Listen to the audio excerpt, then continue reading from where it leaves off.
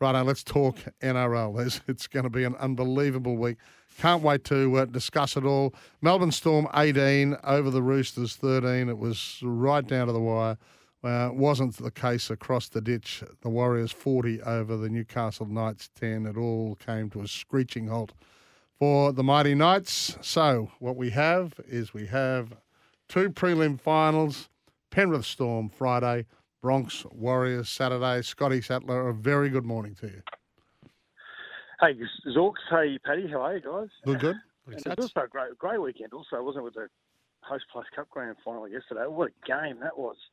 Yeah, that went right down to the wire as well. And it was an upset because Burleigh had put 50-odd on Wynnum the week before, hadn't they? Yeah, they had. They'd minor premiers. And with the Tigers, you didn't know who was going to play because I don't know whether Melbourne were going to pull out players to rest them for next week just in case they're needed. Guys like Jonah Pezzett and co.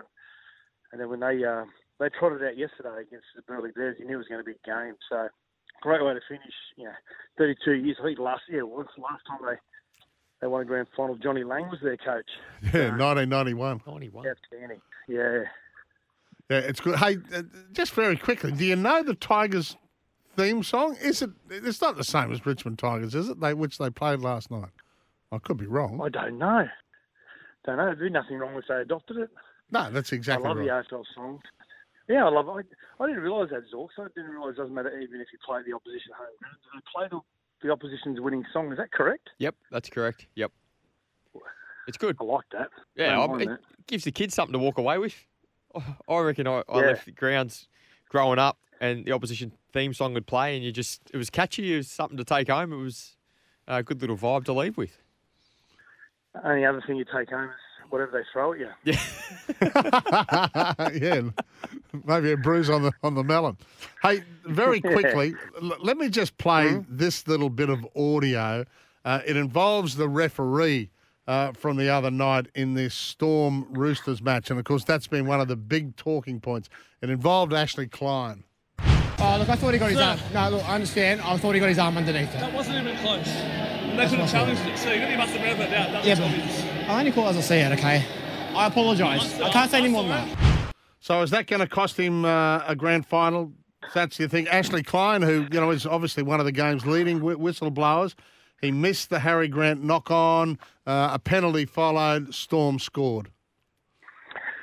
Yeah, it's pretty blatant. I remember sitting at home watching it on TV and I thought straight away to the naked eye it was a knock-on, and Ashley Klein had a better view than all of us. There was no one that was interrupting his view. And to answer your question, I think it should cost him the grand final, to be honest. And that's not a blight against Ashley Klein and his ability to officiate the game overall, but based on a couple of things throughout that game, it probably shows that he's off his game a little bit, and it's like a team. You make a mistake in a final, and it could cost you a grand final as a side. So I think he's made a couple of decisions during that game that maybe could cost him a grand final.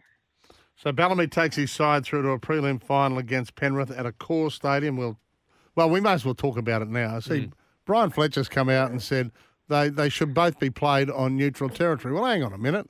I mean, we can fit 52,500 into Suncorp. They can fit, 22 or something out of 12? Yeah, what he's saying is that the neutral rugby league ground, the national neutral rugby league ground, which is Stadium Australia, should be used remember that's what it used to be. Always happened, Heels,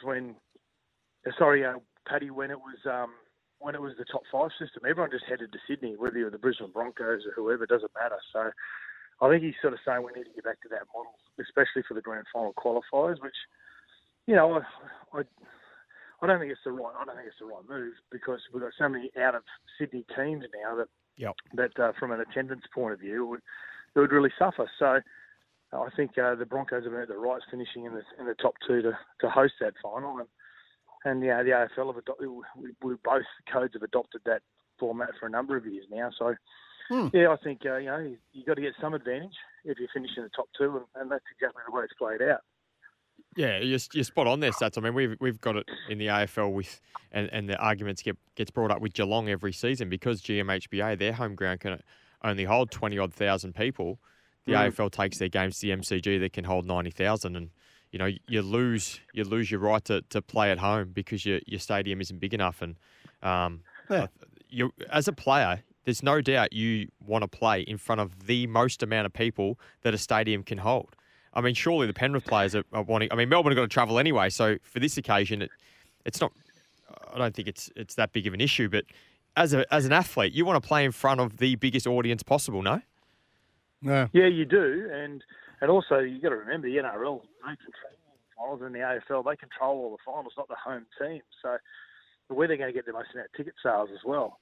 And a Brisbane versus Melbourne game at Stadium Australia is not going to probably generate more than 25,000 people, 30,000 people tops in an 83,000 seat stadium. So, yeah, it just makes perfect sense. On the other side of it, a Carlton v Lions prelim final at the MCG is probably going to get 80,000 plus, isn't it? Anyway, look, it's just something to toss around. Let me put one thing to bed very quickly before we start to talk about this Broncos game. This from former East Tiger Max Dudley, who's called through. East have been using the Tigerland theme song since the 1970s, with just some slight wording differences to the Richmond song. Okay, thank you, Max. Really appreciate that. Good. That sorts that out. Right, let's roll on. Great idea. Right, Bronx Warriors.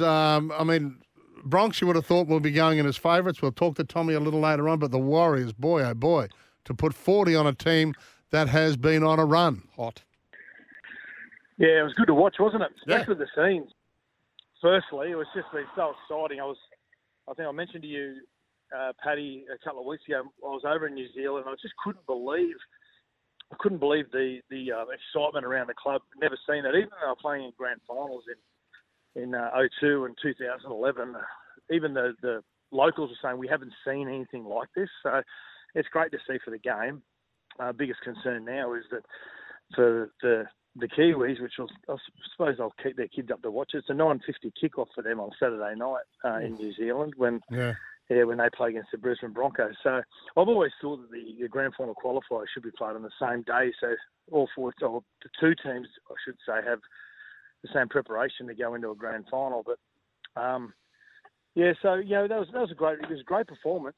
Great performance by the Warriors because they were asked a couple of questions really early on, and they showed a lot of resilience to be able to not only defend Newcastle, a very dangerous Newcastle side. They had a really good game plan as well. They took the ball away from Kalen Ponga. They didn't allow him to get involved at all. So a really good game plan by Andrew Webster. He's a phenomenal coach, Andrew Webster. All the feedback that comes out of Penrith is that they're the one they didn't want to lose. He was the coach they didn't want to lose. So he marches on to another week, and it's a great story after finishing second last year to now be one game away from a grand final. So what are they going to do to knock off the Bronx, Sats? Obviously, Johnson's going to have to play out of his skin, but can you see him troubling them coming over here? I can. They'll have a lot of support too at Suncorp on Saturday night. But in saying that, also, Zorks, I don't think you can beat Brisbane at their own game because they've been so defensively sound this year. They've been outstanding from a defensive point of view, and they can score points. And what they're going to do is they're just going to continue to turn the screws and wait until you make a mistake. And that's all through Adam Reynolds and his game control. But I think early on in the game against the Brisbane Broncos, because they are so good defensively and so set in their structures, you've got to be a little bit unpredictable, which is something that the Warriors haven't done this year. They've been really controlled in their games. So I think you've got to really early on fire a few shots, a little bit of unpredictability, and get a couple of early points on them if you can, and then you can afford to start getting into the arm wrestle. But I've got to say, the one battle I'm looking forward to is Adam Fanua-Blake up against Payne Haas, two of the best front rows of the game. Beautiful footwork, they've got big engines, and that's what I'm looking forward to Saturday night. I cannot wait. Hey, what about the battle of the halves? And I know you've talked about Reynolds controlling it, but Johnston, he was brilliant. And we don't know whether he's on one leg or not, but he had the calf all taped up. Yeah, he's fine. He could have played the week before. It was just they brought him over to Australia to see how he'd feel, and they probably could have played him against Penrith, but they played the numbers, guys. Statistically, Penrith don't get beaten at home. I think it's 94% of times they played over the last 100 games they haven't been beaten, and So they played the numbers. They just felt as though that in the back of their head they were always going to get a game at home, and numbers was going to tell them that Penrith were going to beat them. So he'll be fine. There's not a problem with Sean Johnson. And two players at the end of their careers playing their best rugby league. It's great to see the way they're controlling their sides. And Sean Johnson was always noted for his flashy brilliance, but now he's known for the quality plays that he's. It's not about quantity for him; it's about quality. And what he does at half the speed that he used to have may get him into the final 2 or 3 of Dally M night as well next week. So he's the favourite to win the Dally M now, and the way that he's playing, he deserves it. So yeah, they're two completely different players as well. One's based on playing a game of chess. That's Adam Reynolds, moving the pieces around the board, where Sean Johnson's about these little tiny plays of brilliance that puts his players in a better position. So yeah, there's so many matchups across the park. It's going to be a great game. Well, Sats, I wanted to touch on that. We've got Charles Nickel-Clodstad, who's been unbelievable, really, at fullback this year for the Warriors. So much so that Webster's confirmed to him that he'll stay the number 1 next year when Roger Tuivasa-Sheck comes back. But obviously we've got Reece Walsh, and what sort of impact's he going to have on the game?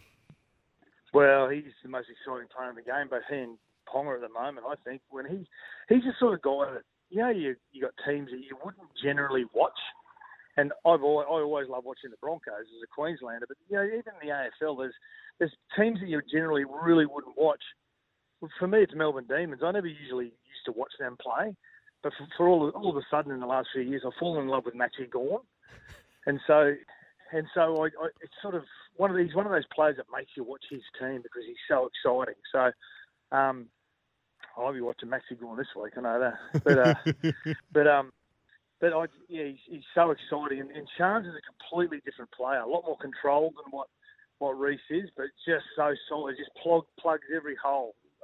Shans Nickel-Clodstad, and he's a beautiful human being off the field as well. And when Roger Tuivasa-Sheck was announced that he was coming back to the club, instead of kicking stones, he rang Roger Tuivasa-Sheck personally to say how excited he was that he was coming back to the club, and he couldn't wait to play with him because he's his hero. So yeah, they've got a good thing going at the Warriors internally as a playing group at the moment. Yeah, and best of luck playing somewhere else bar fullback. So is that what he? I don't. Hey, Sats, great to chat and get your analysis as usual. It's going to be we'll analyse this game until the nth degree before Saturday night. But lovely to get your thoughts, mate, as usual. Go the Lions. Yeah, exactly right. Sats. Thanks, Sats.